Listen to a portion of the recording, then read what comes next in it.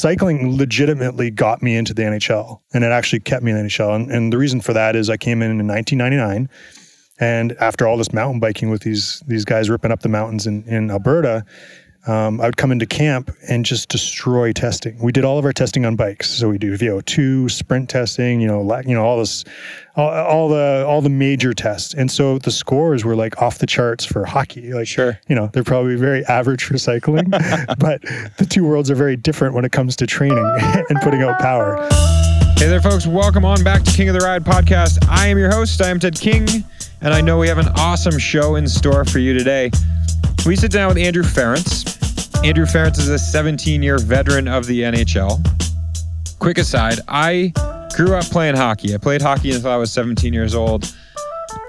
Secretly, although not so secretly, if I could have been a professional hockey player, that's my secret little dream. Anyway, my team growing up was the Boston Bruins. Andrew Ference won the Stanley Cup for the Boston Bruins. He happens to ride a bike, or maybe coincidentally rides a bike. Either way, I probably wouldn't have crossed paths with him if he didn't ride a bike, because we've met up at a handful of cycling events. We met up this past weekend at the Jeremy Powers Jam Grand Fundo. Stoked we were able to sit down and chat. He's got a fascinating story. You can tell in our conversation that he thinks about things differently. He is a very cerebral hockey player and clearly talented to have made it for 17 years. Andrew, thank you very much for the time. I'm stoked for today's show. Next up, let's talk bike racing. I referred to La Course, which of course is the one-day women's Tour de France. It happened on a Tuesday. A little bit odd that it was midweek, but the race itself was outstanding. I don't know if you saw it. I hope you caught wind of it. I hope you watched the highlights. The race was incredible. The turnout was incredibly impressive. And more so than anything, I want you, at the end of this little blurb, to go Google Happy Tears La Course. Those 4 words. In particular, what you're looking for is Cicely Uttrup Ludwig, who races for Cervelo Bigla. It's a post-race interview in which the girl is in absolute hysterics. It is a combination of crying and laughing. She lets loose this impassioned stream of euphoria, more so than anything I've seen before, stemming around the teamwork, the camaraderie, and a general appreciation and love for the bike that you've ever seen. I know that John Degenkolb earned our appreciation for his love and his love for the sport in his post-win interview after the Roubaix Tour stage. Very well earned. Degenkolb, holy moly, you raced like a giant. I want you all to go look up this particular video because Cicely, it's incredible. Just let's leave it at that. It's kind of like the double rainbow guy, although rather than kind of laughing along with the double rainbow guy, I mean, I was getting a little bit choked up watching Cicely Uttrup Ludwig's video. This was incredible. Please take time to look at that. Next up, Men's Tour de France. We are currently entering Act 2. Act 1 was last week. Bike racing, I think can be said, is a tiny bit scripted. The racing is very real. However, it would be something of chaos if there weren't the traditional Act 1 first week breakaways. What we saw is exactly as expected. I thought teams like Direct Energy, those guys raced exquisitely well. They are lower level Division II teams. They don't have huge general classification aspirations. They don't have mega sprinters. So you see guys like Calmejean, Sylvain Chavanel, Jerome Cousins, these guys all infiltrating the breakaway day after day after day, often representing the breakaway with 1 or 2 riders from Direct Energy team. And it's what they've been asked to come to the Tour for. They animated the race perfectly. They were often dramatic finishes. It was honestly a beautiful thing to watch. Additionally, huge shout out goes to Act 1 leading actor Tom Scoins. He earned huge bit of respect for the way he raced, the way he snatched that KOM jersey, the way he maintained the KOM jersey, and then to go into the Roubaix stage and often ride at the front of the peloton, helping out Degenkolb. I think that's what made that particular Roubaix stage so interesting is, of course, you're throwing in non-classic specialists into a dangerous race, but exquisite bike racers are exquisite bike racers, and that's why, the likes of a Nibali can still excel there. That's why Geraint Thomas, who we're going to talk about here in a sec, he can excel there. And then plenty of their domestiques who don't have the punchy names that we all know, like the Geraint Thomases, the Vincenzo Nibilis. It made for incredible bike racing. Okay, now enter Act 2. We're going into week 2. It's now stage, we've had 10, 11, 12 is tomorrow. This is where the race gets quite a bit more interesting. Let's remember what has happened leading up to this. These guys, they have not ridden up mountains in upwards of 2+ weeks. They didn't ride mountains last week. They didn't ride mountains the week before that. So now to jump in on Tuesday, stage 10, to start smashing up mountains, to go Cat 4, Cat 1, HC climb, Cat 1, Cat 1, that is an abrupt, rude awakening for climbing legs. And I think that's also why we don't see huge shakeups in GC yesterday. Obviously, Rigo lost some time. I think yesterday was a day that you could lose the Tour, but you're not going to win it. You see a fellow like Alaphilippe riding out of his mind because he's French. He has the ability to go up hills really well. He's not going to outclimb the GC favorites, but French happen to love the KOM jersey. It'll probably be this yesterday, today, and tomorrow that it determines if he's going to keep it. Anyway, he put in an enormous performance. That was beautiful to see. There's so much that went down today. Today was stage 11. Today they had 3 mega climbs. It was the really short day. They went up the Rosary. It was going to be fireworks from the beginning. When you have a stage that's just 105K, 108K, you know that is going to be dramatic. There was nothing flat today. It was either up or down or up. So what I want to get it to is we're getting a lot of questions pouring in, and that's why this introduction is so long, is questions are pouring in. That's why we're doing more routine podcasts. There's a bike race going on. I want to be talking about what's going on in the bike race so that we're not just issuing weekly podcasts, but we're doing podcasts every 2 or 3 days. Question comes in from Karen. My personal theory is that Sky will get Thomas into yellow at some point. Let me get back to the question by prefacing this with Karen sent me this before today's stage, before Thomas rode into yellow. She says, my personal theory is that Sky will get Thomas into yellow at some point. While Froome is, quote, working to defend Thomas, he's going to slowly creep up a few places. He's going to make some gains. He's going to go into a Froome Giro-like mode. Later on mountain stages, he's going to have a super fast TT right before Paris. He will likely snatch the yellow off his own teammate. It totally stinks for Thomas. What do I think? What do I think? I think it's making for really, really interesting bike racing. I think it's reminiscent of the Froome v. Wiggins era from just a few years back when Wiggins was the dominant star and Chris Froome was the up-and-comer. I think we're seeing the enormous power of Sky. I think when you have the likes of Landa, Valverde, Quintana, Nibali, Bardet, Iran is now something of an afterthought, unfortunately. Richie Porte, you have all of the favorites that any of you put in your fantasy picks, any of you have been rooting for, anyone who's not on Team Sky. When all of those guys are getting beaten and beaten handily by Sky, I think the most interesting race is going to be, quite frankly, the infighting within Sky. What is going to happen? Is it going to be similar to what Karen has just predicted? Good question. I think we can all agree that both Geraint Thomas and Chris Froome are incredibly skinny dudes. We've seen that they are potentially frail. Cycling is a dangerous sport. You can fall off your bike. You can go over a ledge. You can have a very inopportune flat tire. Those two guys have crashed out at very big races at very key moments. And not to say that is going to be the interesting thing, but I think this race is very, very far from over. I have hopes that the Vincenzo is going to move up. I think Bardet shows incredible strength. I think it's very safe to say that Quintana, he always has a good, I shouldn't say always, he will have a good final third week. I think it is interesting when every other GC hope has already been spat out the back and the two top Sky guys are duking it out. That said, I think we might see some sort of coup among non-Sky GC hopefuls to really try to chip into those guys because there is no shortage of passion. Everybody wants to be on that top step, and they realize that the only way to beat Sky is going to be to work together. So I think it's going to be a fascinating day tomorrow. Bunch of huge climbs. Madeleine, Le Croix de Fer, and of course finishing up Alpe d'Huez.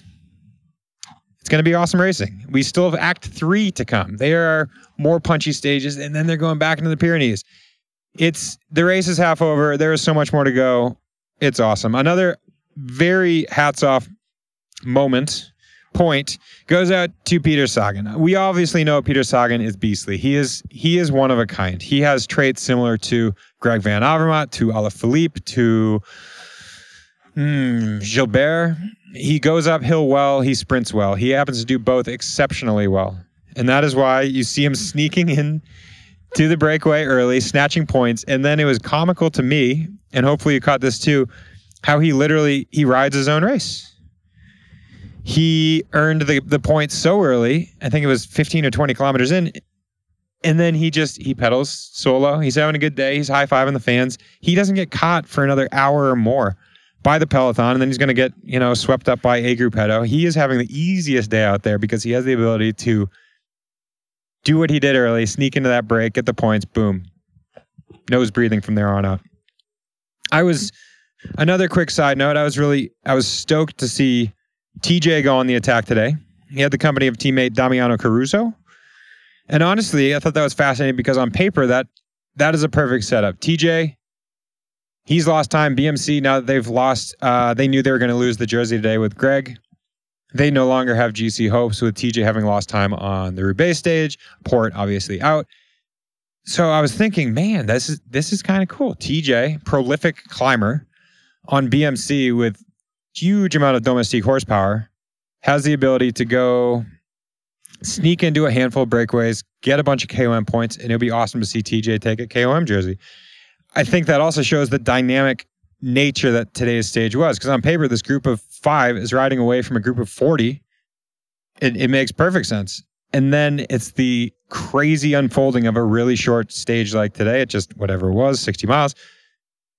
That entire group got clawed back. More so, then you see the role reversal where a dude like Thomas Degen is then in the breakaway.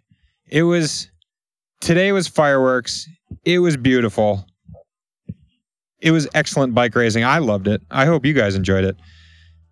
Anyway, I want you to keep sending me the questions. He is tedking@gmail.com or all things I am Ted King, one word, on the social media, the Twitters, the Instagrams, everything else in between.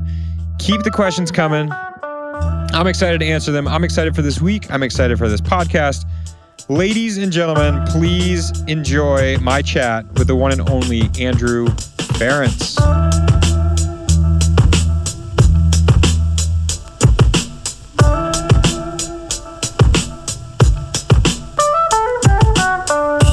Andrew Ference, welcome to King of the Ride podcast.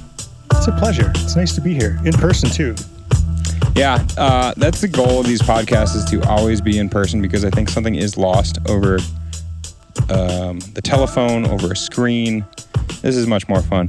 Not to mention, we got a pretty decent view here. I was just about to say, we're sitting in the middle of a vineyard in beautiful southeastern Massachusetts. Yes, sir. And we just finished an incredible ride with Jeremy Powers. Bingo. The 9th annual Jam Fund Grand Fundo, one of the greatest names for a ride, Grand Fundo. Yeah, this is my second go around. I understand this is your first. It's my first. I actually always watched, for the last 2 years, after I met the whole New England cycling crew a few years back, I would see this ride on Instagram, and I would see the ice cream truck. Oh, yeah. And I would see the Fluff Nutter sandwiches. Did you get your hands on a Fluffer Nutter today? I had the OG, yes, which has fluff, nutter. What is it? Peanut butter, or what is it? The main 2 ingredients of a Fluffer Nutter are fluff and peanut butter. Yeah, so fluff, cheap peanut butter. white bread. Cheap white bread. But here's the kicker: blueberries, which was cool. Very New England. Bacon, and it sounds so weird. That is basically everything you need, with the exception of maple syrup would really ice the cake. But for all intents and purposes, the OG Fluffer Nutter. White bread, bacon, blueberries, fluff, peanut butter. That was out of this world. That was my first one today. Did you pour maple syrup on it? I didn't. I wish I had. I was actually full from the ice cream truck not too long before. I was bonking about 2 minutes before the ice cream truck. Oh, perfect. And so as we pulled up to it, there's angels floating over it and music playing in the background. Well, there actually was music. It was ice cream music. Yeah. Man, I don't envy the folks who have to work the ice cream truck because you have that on repeat. But it's happy people. It is. Nonstop happiness. Much like this event. This is nothing but happiness. I think they've really tapped into a great thing as this event. The JAM stands for Jeremy, Al, and Mukunda. Al and Mukunda are former teammates of mine on an amateur team that I raced on in 2003. And then Jeremy nearly came on that team, but he signed with Jelly Belly to begin his road career. I'm giving you all sorts of trivia that you never thought you needed to know. But those three dudes lived here in central Massachusetts, and they started the JAM Fund with hopes of drawing cyclists here to this area. Young cyclists, especially on the cyclocross side, and they've done an amazing job creating grants. I think we're going to have to split and know we can't stay here too long. We got to go down to the tent and watch where the grants are given out to the kids who earn them to develop cycling here in New England, especially central Massachusetts. So when I heard about the JAM Fund, I thought it was kind of like a charity play. Yeah. But they've been pumping out like incredible cyclists, correct? Bingo. Yes. Like top flight cyclists. We talked about it last night. There was a little bit of a VIP shindig. So Jeremy and Stephen Hyde were chatting. I mean, like under 110, those two guys are great friends and foes. I mean, bike races and competitors. Those two went bar to bar, toe to toe last year's national championships. Anthony Clark is super duper fast. Scott Smith is an amazing comic. B, supported by Untapped, but C, great cyclist doing his own thing. He's graduated from the JAM program to start his own thing called the Dirt League. Bikes, man. It's kind of amazing. Which is why I wanted to talk to you, because I met you at a cycling event. Correct me if I'm wrong. I think we met at Tour of Alberta. I think I did. I think I met you through Tim Johnson. Sounds right. At Tour of Alberta, because I live in Edmonton. I grew up in Edmonton. Mm-hmm. And then when I left the Boston Bruins to go play for the Edmonton Oilers, I was back home. Mm-hmm. I met Tim, I think, just before I left the Bruins. And then when you guys all swung through for Tour of Alberta, I get to be super fan. Come see all the famous cyclists.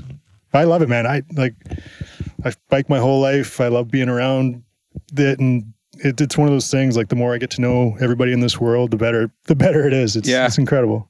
That's wild. And we can turn the tables, because I grew up playing hockey. I skated since I was 2 years old. I played till I was 17. Bruins fan through and through. So naturally, when I meet Andrew Ference there at a bike race, I was like, what? This is the craziest thing ever. And Tim had been saying that you were around, you were a little bit involved with the race at that point. I think we were up in Banff, and I was like, dude, that's super cool to meet Andrew Ference. And then lo and behold, you're not just there watching, but you're there as a cyclist. So yeah, I love it. I mean, I was telling you down at the tent and some other people, but I tell everybody in the cycling world that there's a lot of hockey players that, ride the exercise bike. And do their thing and whatnot. But there's very few that ride the bike well.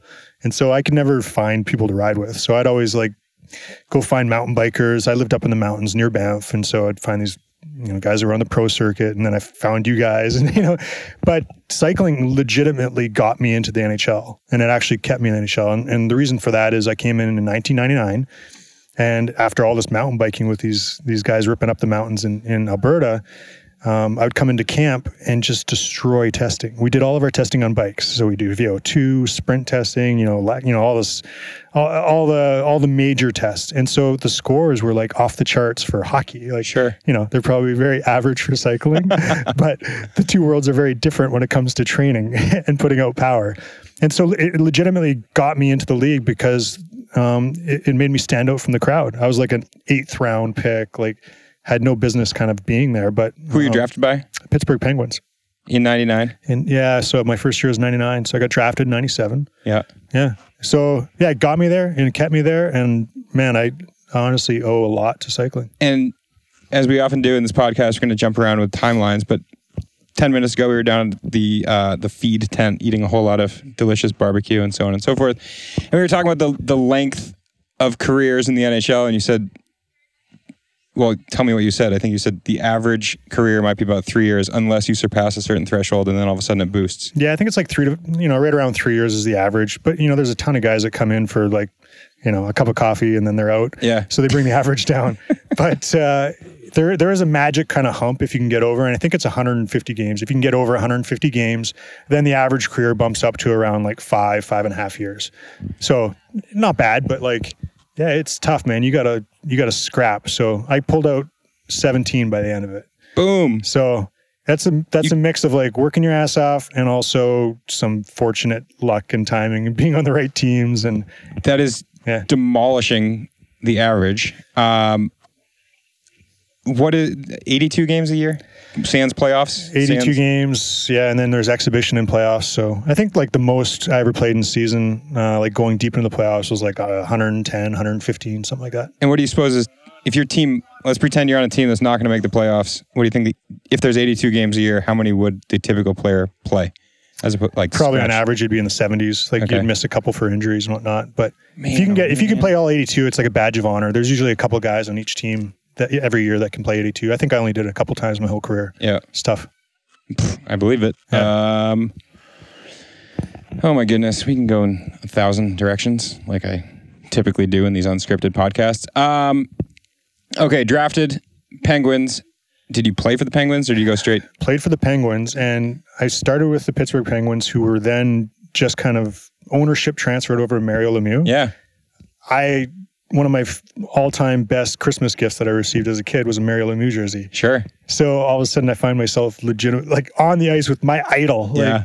Like, and he's probably still schooling people. Oh, it's one of those like fantasy moments where, I was a fan of, my owner and team captain and line mate. And, Yeah. So I think every time he assisted on a couple of my goals. So I'd frame the game sheet. And, That's so rad. So yeah, I got to start with my heroes, played there for a few years. We, had a couple great runs in playoffs. And then I went to Calgary for about 3.5 years. Went to the Stanley Cup Finals with Calgary. We lost in the 7th game to Tampa Bay.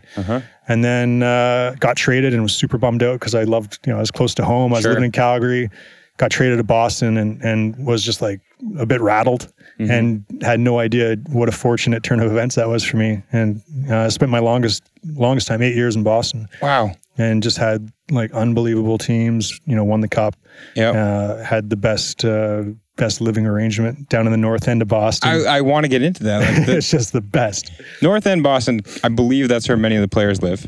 Yeah, quite a few. I mean, you're relatively close to the Garden. The Garden.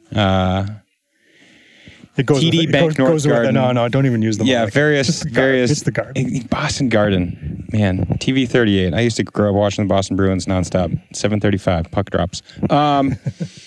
So. Okay, in order to get into the NHL, typically you played juniors. Did you play juniors? Yeah, I played junior in Portland, Oregon. Okay. So I left home when I was 16. Yeah. Went, took summer school, finished my school down in Portland, Oregon, graduated from high school while playing juniors, started some college and then went to pro. But yeah, I did 4 years in Portland. Where did you go to college? Portland State. Yep. And then, took just some kind of BS classes, to be honest. And how about, where does the cycling fit in? As you said, cycling helped aid the entrance into the NHL. Yeah, I grew up multi-sport. Like I never went to sleep at night dreaming about making the NHL. No kidding. It wasn't like written on some secret goal list or anything like that. I just played every sport. I played hockey. I played lacrosse. Played rugby. Ran cross country, and then biked a lot. Yeah. Like my fondest memory of being a kid was the first time my parents let me ride my bike out of the neighborhood. Yes. Because I grew up like in an acreage, and to go into town was a huge deal. But I remember that being like freedom. And so once I got that freedom, I rode my bike everywhere. Like that's how I got places. And then when I moved to the mountains, down in Canmore, which is just outside of Banff, Alberta. Nice. So it's right in the Rockies, and then got into the mountain bike scene and just mountain bike like crazy. And so throughout juniors and when I was young, just putting on miles. It was great. I loved it. So cool. Didn't know what I was doing, crashed a lot, but Something worked. What's more dangerous, playing in the NHL or riding we'll start with a road bike, or riding a road bike? NHL. Well, for me. How about... But maybe I think, see, you have a different, like we just talked about injuries and falling and stuff like that. You ride and like your version of road biking is like a huge pack of animals like fighting for position. I ride 98% of the time by myself. Sure. Right. You are recreating while on a bike for some fitness, so on and so forth. I ride a bike for a profession, and you were playing hockey for a profession, and I would, skate to recreate. Exactly. A little bit of fitness. It's fun at particular times of year. How about, and you said you find mountain biking, like you're jibbing off trees and rocks and going high speeds, a little bit dangerous there. Mountain biking, I felt like the better I got, the harder I fell, because you take the hard line, you go faster. I have one really bad crash, which really kind of actually got me onto a road bike, because I was like, I gotta keep biking, but do something else. But I went down a compression on my mountain bike, and my front wheel just tacoed. Oh. And so I just plowed straight into the ground. And luckily I had a Camelback on. So I flipped over, landed hard on my back. Oh, and the Camelback kind of did the and it was your airbag. It was your wet kind of bag. saved me. Yeah. But it was bad. Cracked helmet, the whole 9 yards. Solo? No, with a buddy. And Thankfully. so did the very slow walk out of the bushes. That was tough. And so kind of after that, I dialed it back on the mountain bike, and now mostly mountain biking in the ice and snow in the winters in Edmonton. Throw on the studded tires, and that's about it. Yeah. So Laura and I recently moved from wonderful cycling Mecca, San Francisco, to northern Vermont, where so far it's been nothing but minimum 75 and often in the 90s. However, come wintertime, the weather is going to deteriorate hard. The weather in Edmonton is not 365 days of sun and warmth. So you're giving me some tips earlier. What are your go-to things to get through a winter in Edmonton? Including, let's just preface it with, November Project? Yeah, the November Project. Tell me all about it. I'm so glad you know about the November Project. I know a thing or two. I follow you on Instagram. I grew up with seasons. I love seasons. Bingo. Love them. There's nothing better. I actually loved living on the East Coast in Boston and New England, because you get a nice long fall and you get harvest and the apples and the whole 9 yards. The only disadvantage of Edmonton, well, not the only one, but one of the disadvantages of Edmonton is that our fall lasts for 2 weeks. Yeah. The leaves turn and then they're on the ground and it's snowing. Yeah. But it's the embrace of where you're living. I mean, I come to winter, we throw the studded tires on the bike. I bought a pair of speed skates. We have an outdoor oval in Edmonton. So even when it's minus 30, we're still out there. You just deal with it, and you get out there. I mean, if you lock yourself in your house and you complain about it, you're going to be miserable all winter. But people cross country ski, we skate ski a lot. So skate, ski, speed skate, we bike. There's a ton of bike commuters the whole entire year. And then there's November Project. So November Project started in Boston. When I was playing there, we would run Harvard Stadium. It's a free workout group, 3 times a week in the morning. It's grown to I don't even know what it's at. It's 50 some cities now around the world. It's crazy. Did you start it? No, my 2 buddies started in Boston. Okay. And then so when I moved to Edmonton, I started the Edmonton chapter. Sure. And we just celebrated our 5th year, and we get 300 to 400 people on a big day. Man. We run in the football stadium for stairs. We run hills on Fridays. Mondays kind of a body weight workout, but we go all year and it's always outside.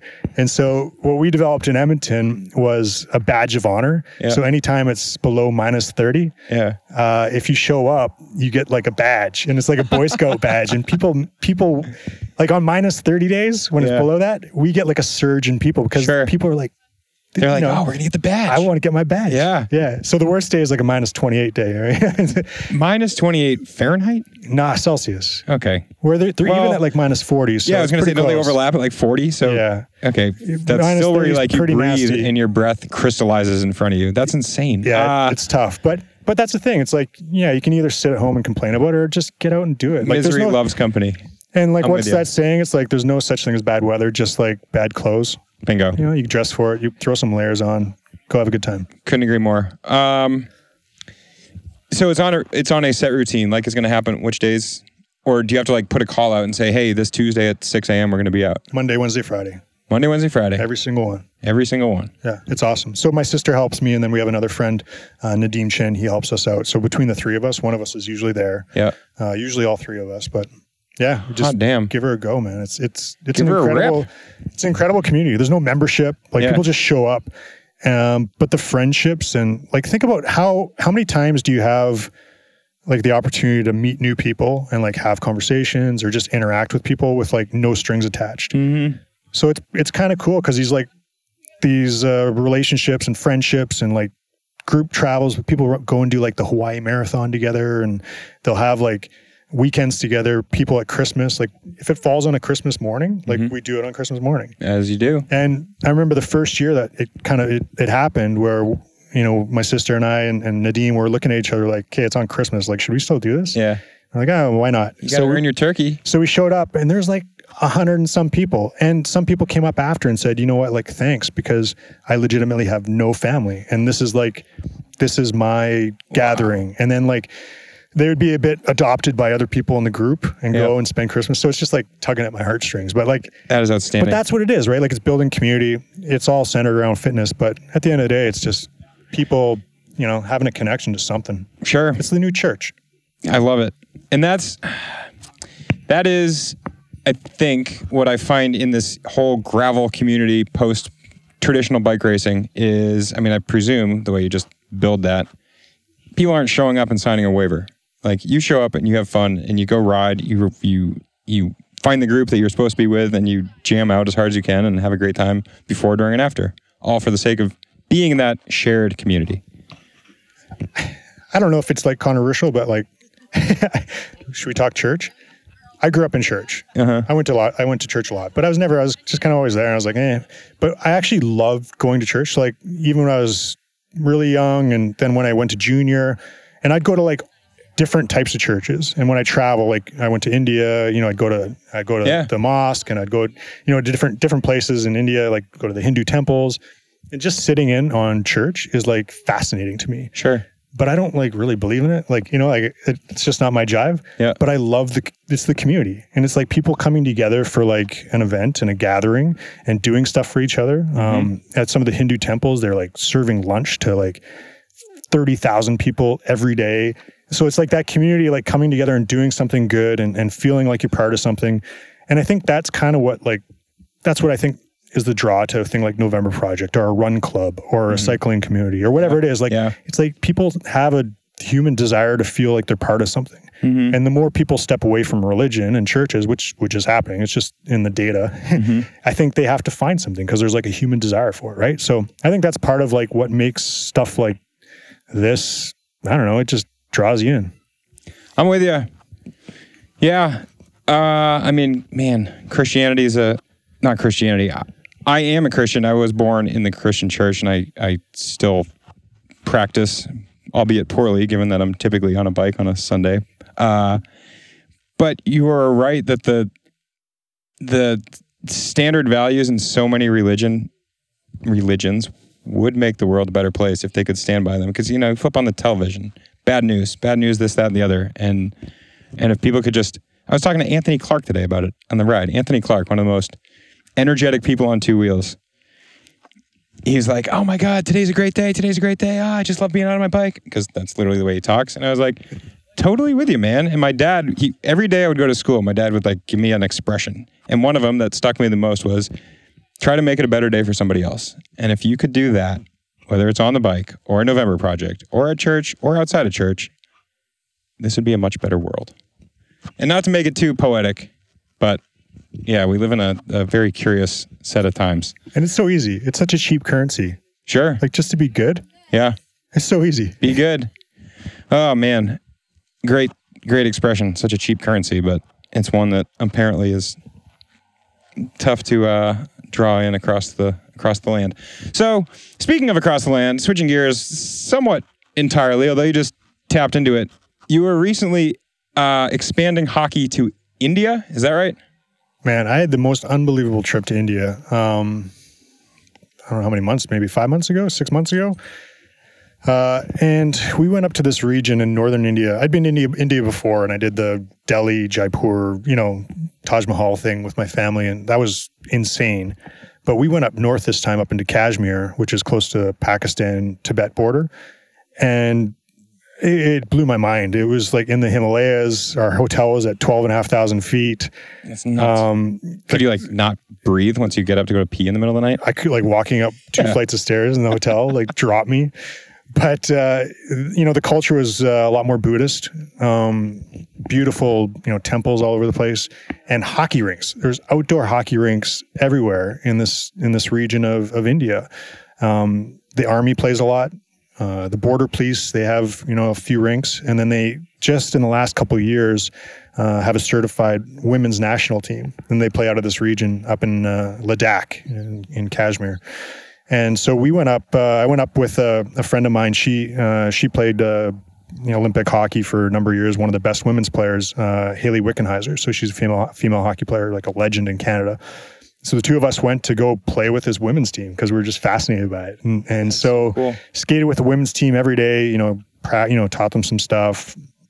And then we ended up playing with the army, playing with the cops. In these settings in these outdoor rinks were just mind blowing. So it's a high altitude desert, so it looks like you're on the moon, but then you're surrounded by the Himalayas, these just towering mountains. I grew up in the Rockies, and the Rockies are like little kids. The Himalayas are for real. And then especially at the army rinks, it's really hard to explain, but it's almost like if you watch an old movie or something like that shows a jousting match in ancient England or something like that. Yep. And how they have the velvet canopies and the throne seats for the royalty to watch. No way. So they had that set up at these army rinks, and the generals would come and sit on these big kind of throne seats under these beautiful canopies with beautiful rugs on the ground. Yeah. And they would sit there and watch the games from kind of this perch. And then everybody else would just kind of be lined around these boards that were a foot high. And so God. people are getting hit with the puck when it flies out. And it was kind of chaos, but so amazing. There's not a lot of scrums by the boards. People fall over the boards, could trip over the boards. But this region, Ladakh, and the town is Leh, if you look it up. But the whole time I was there, we drove to a few villages and went to visit some of the villages where the girls grew up. And these roads were pristine. The army builds the roads there and maintains them. So just beautiful asphalt through the Himalayas. Yeah. The most monstrous climbs you could probably ever imagine at an insane altitude. Good Lord. And the whole time I was like, oh my God, I want to come back here with my bike. Hardly any traffic. So it's I'm telling you, if there's an exotic destination that you have been hunting out. Yeah. Leh, India. Spell it. Leh. Okay. Yeah. I remember seeing in Cycling Tips, I believe it was last year, some sort of expedition that went to somewhere near Everest, and the roads look pristine. Basically, everything you just said is such an exotic moonscape atmosphere on amazing roads. You know what they were doing? They were Everesting as close to Everest as they could get on pristine roads, and they all fell apart because they're at 14,000 feet. Yeah, no, it buries you. The altitude is brutal. Is another level. You're married to an athlete? Yeah, I'm married to elite status. Oh, I met her before my first year in the NHL. And so we've been together. We just celebrated our 16th anniversage. Congratulations. Thank you. But she was a pro snowboarder. And I snowboarded growing up. Yeah. So I tried to get on the hill as much as possible. And so I actually got to know her family first. And her family knew I loved snowboarding. They're like, hey, you should meet my sister. And so they showed me a magazine that she was in, when she had her, she was snowboarding. I was like, yes, you're right. I think I should get to know her. And so they introduced, and we dated for a year, got engaged. She was still on tour. She was doing X Games and all that kind of stuff. And she's pretty rad. So nice. we still go up, and she's we have a very athlete-driven family. So does she still enjoy her time on a snowboard on the mountain, or does she sort of been there, done that? Now she does other athletic pursuits. She loves it. Nice. Yeah. Takes the kids up. shows up, shows off. She's still got all the moves. And Oh, yeah. she did, she was freestyle. She did half pipe, slope style, and big air. Good and Lord. so she starts pulling out some of the old tricks, and you're like, all right, she's for real. She's got the chops. Yeah. Man, oh man. Yeah. How about you? How deep did your snowboarding career go? Could you do a 180, 360? I think I got up to like a solid 540 I could pull Nice. off. Yeah. I could never really get beyond that. And then I was kind of an urban. Me and some friends set up like a park like in our backyard. I grew up on an acreage, so had enough of a slope to build like a park. Threw in some rails and stuff. Yeah. Would you bring the snowmobile in? No. We lived in enough like rolling fields that you could build like wicked booters, and the snowmobile comes in, and then we started just breaking ourselves. But you'd like get towed in? Yeah, get towed in at like 40 miles an hour on the flats, because you'd have enough of a little, picture sort of I guess we don't have, our vantage point from where we are casting pods right now is spectacular, as we talked about the vineyard. And I was trying to point out a hill, but it would be sort of like if we could launch a jump from there and then you land on this little downslope here. All right, that's another level. No, ours was very like low tech. Yeah. Actually, one of our rails was the old trampoline. So it's remarkable. You're like, how do we take this already dangerous device and make it more dangerous? Yeah, we just slide on the edge of the trampoline. It was like a nice metal rail. Perfect. We couldn't think of anything better. So outstanding. Yeah. You have switched. Where also the perks of being outside is dogs barking. Dogs are wonderful. Birds everywhere. You have switched gears and careers recently. Yeah, I took a year off after retiring, and I should back up a bit. So my last 2 years of playing in Edmonton, I jumped back into school and got a professional certificate out of Harvard Extension School in corporate sustainability. So no kidding. So let me interrupt. Sorry, you did that while in Edmonton, not while in Boston. While in Edmonton. Gotcha. Yeah. So it's actually pretty amazing if you're ever wanting to go back to school. I don't know. I felt a bit old when I started doing it because I'm like, wait a minute, like you can just do everything online, like everything. It was amazing. So, but you did everything at Harvard. You didn't. Yeah, it was great. That's freaking awesome. So I always did a lot, in the environmental world, with the NHL, with the Players Association. We had some pretty big initiatives that we did, and then I knew that I didn't want to just sit around when I was retired. Life was pretty long. So I did that and knew that I would do something in that world, and kind of took a year to just go bike ride a ton. Did a lot of riding, did Haute Route with Tim Johnson. That was a highlight of last year. And then knowing that, I'd start working. So I actually got a gig with NHL. A lot of the people that I did a lot of work with while I was a player. And now I'm in our social impact, legislative affairs, and growth initiatives. So we do everything from youth hockey and growing the game to all of our good social projects like Hockey Fights Cancer. Wow. And then just a couple of days ago, we did like our DC stuff. So we're in every government building in DC, meeting with the senators and legislators and representatives, and really doing the legislative work, which is fascinating. It's a pretty wide ranging job, but it's awesome. I love it. Like it's really fun. It's still in hockey, but has nothing to do with, picking players or tactics or anything like that. It's all the big long-term growth strategy stuff. It's amazing. And forgive my ignorance. For some reason, I was thinking you were in commentary for the NHL, where you were going to be commentating a lot of games because you're great behind the mic. That doesn't sound fun though. I did that. I actually tried. Yeah. I tried that a couple times during playoffs. NBC does the games. Sure. So they have this like cavern up in, was it Stamford? Yeah. Right down the road somewhere. Went into Stamford, and you kind of go into this massive building in this windowless room, and you watch hockey. And in the playoffs, if you're watching like West Coast games and they like go into overtime, everybody's just like, no, because it's already like 1 a.m. Everybody's just praying for a quick goal. Yeah. But you watch these games and you have to really pay attention and obviously like take your notes. But then when you're on the air, like you got 15 seconds maybe to like put out some interesting comment or fact, and that's kind of it. Yeah. And so I hear you. It was cool to try and kind of see how it all works, but to do it all the time, like that's not me. No thanks. Well, and it speaks to what you're doing now is like from the sound of things, you wear 10 different hats on any different day, whether you are, expanding youth hockey or developing the sport or looking for, sustainability in the sport. Shoot, that's freaking awesome. And so, that was my point is I was thinking, forgive my ignorance, I was thinking you were tied to a particular team to commentate on so-and-so who's about to score his 48th goal of the season. I was way off. No problem. Yeah, no, it's good. I thought I like big long-term projects, right? Yep. And that's kind of like where this is. And beautiful. It's a great fit. Nice. Have you been following the tour? I watch as much as I can. Speaking of NBC, I was at mile marker 18 today, and I was watching the finale of the sprint while on a road 2 feet wide. Today's not a transfer day? No, today, man, see, that's what's nuts. They're on day 8. Tomorrow is stage 9.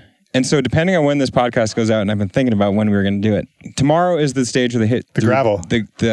Roubaix cobbles. Tomorrow's like sports apocalypse. Isn't it like World Cup final? Ooh. Or no, Wimbledon final, World Cup final, and the Roubaix. Sunday. Hot damn. And I thought there was something else too, but I know there was just like back-to-back sports, like bonanza. That's crazy. Yeah. Takes talking to an athlete to garner that. Yeah, that's going to be freaking awesome. So, even when they preface that, it's like apocalypse at the Tour de France. They're being thrown a shit ton, of cobbles. You're going to have the sprinters duking it out. You're going to have the GC contenders duking it out. You're going to have every Tom, Dick, and Harry who wants to show themselves off to a new contract team that they're worthwhile. It's going to be freaking mayhem. And not to mention, they have, up till now, 8 days in their legs with no rest days. So, can I ask you who you think's going to do well tomorrow? Oh my God. I'm so horrible at it. Like, because I only know a few guys. Like, I'm the person that knows like the big names. That's smart because chances are you name a big name, they might do well. Well, and I don't mean to put you on the spot like that. So, Chara is really, Zdeno. He's really good friends with Sagan. Yeah. But I love Sagan. He's awesome. Like They're both awesome. My background is Slovak as well. That's where my grandparents came from. No kidding. And it's worth pointing out to our non-hockey audience, Zdeno Chara is what, 6'10"? 6'9". 6'9". And like 275, I think. Slovakian. Huge cyclist. Bruins Literally. captain. I remember when he first came in the league, he was a little bit awkward. He's awesome now. And yeah, he and Peter are homies. Yeah. Mostly on the bike. Well, Zdeno's he's a competitor. Absolutely. He loves cycling. He shows up and, much like Bill Walton, he's riding up to like Alpe d'Huez. So anyway. the crazier the day and the more curveballs that are thrown, I feel like it's one of those guys that's just like, whatever, I'll go for it. Sure. So why not, Peter, right? I think, tomorrow has Peter written all over it. That team has some GC hopes in Rafael Majka. But, with Oss and Bodnar and Berghardt and then Sagan, I think it's scripted for him to do well. And this is me without being a professional cyclist, but that's going to take some serious bike handling. Like cobbles and going crazy. For sure. And just nuts. And so also some people are going to be a mess on there, right? 100%. So the classics guys are going to do perfectly well. A lot of them will be tasked with looking after their GC contenders. And then, the trouble is it's not purely a classic. So there are the guys... I think Chris Froome will probably do well. Richie Porte has been known to have some bike handling woes. And my prediction now, we will see what happens, is that Richie may have some tough luck on the cobbles. I think TJ will advance on Team BNC and perhaps adopt the GC role. And then you take a guy, to your point, like Vincenzo Nibali, who's a GC contender, but with ridiculous bike handling skills. So he'll escape, fingers crossed, all that mayhem tomorrow and kick some ass going into the rest day in the next 2 weeks. It's one of those sports that if you don't do it at a race pace, if you don't join whether it's a fondo or whether you jump into like a multi-day kind of thing and push yourself as hard as you possibly can, it's hard, but you don't really know until you literally take yourself to the limit. And if you go for a ride with like I said, when I ride with you guys or like Tim or, some of these, guys that are freshly retired and just like slay. Like I push myself to the absolute limit and you're like, got your phone out and you're taking selfies and I'm like, it's a different world. It's so impressive. And so I think like, since I've started riding with great riders, I have so much more interest in watching, because it's just, you really realize how hard it is. And you guys, I don't know, like, we don't work as hard as you guys do. We make, no, seriously, like, to take yourself mentally where you take yourself. And that was the other good thing that cycling did for me is, you know, the places that you can take yourself on a really hard, long climb, mentally, like you get almost like hallucinations, like you start thinking about weird stuff, your body's doing all kinds of crazy things. I never even got close to that in a hockey game, ever. You could be triple overtime, playoffs, like anything. Nothing was even close to being as hard as like a very, very hard climb at like race pace. Sure. And so when you get in those situations, you'd be like, it's not too bad. You know, while other people are like crumbling, you know, I don't know, your bar is higher. And I know what I can do. And then when I see, you know, you guys do what you actually do, it's amazing. I remember having this conversation at length with Timmy Duggan. Timmy and I, he's co-retiree, but we spent a handful of years together on Liquid Gas. So we were under a very Italian operated team. And we raced for, at that point, Basso, Nibali, Sagan, Viviani. So we have hitters of all hitters. And we would talk about what it's like to be, you know, in a crazy crosswind, guttered out. You got your team captain on your wheel. It's raining. It's snowing. There's cow shit flinging up in your face. You have a team director yelling at you in Italian. You got a Slovak behind you yelling at you to do well. And you're like, it just puts you in a different. You can't just say, you know what, Peter, my legs are tired. I'm gonna give up now.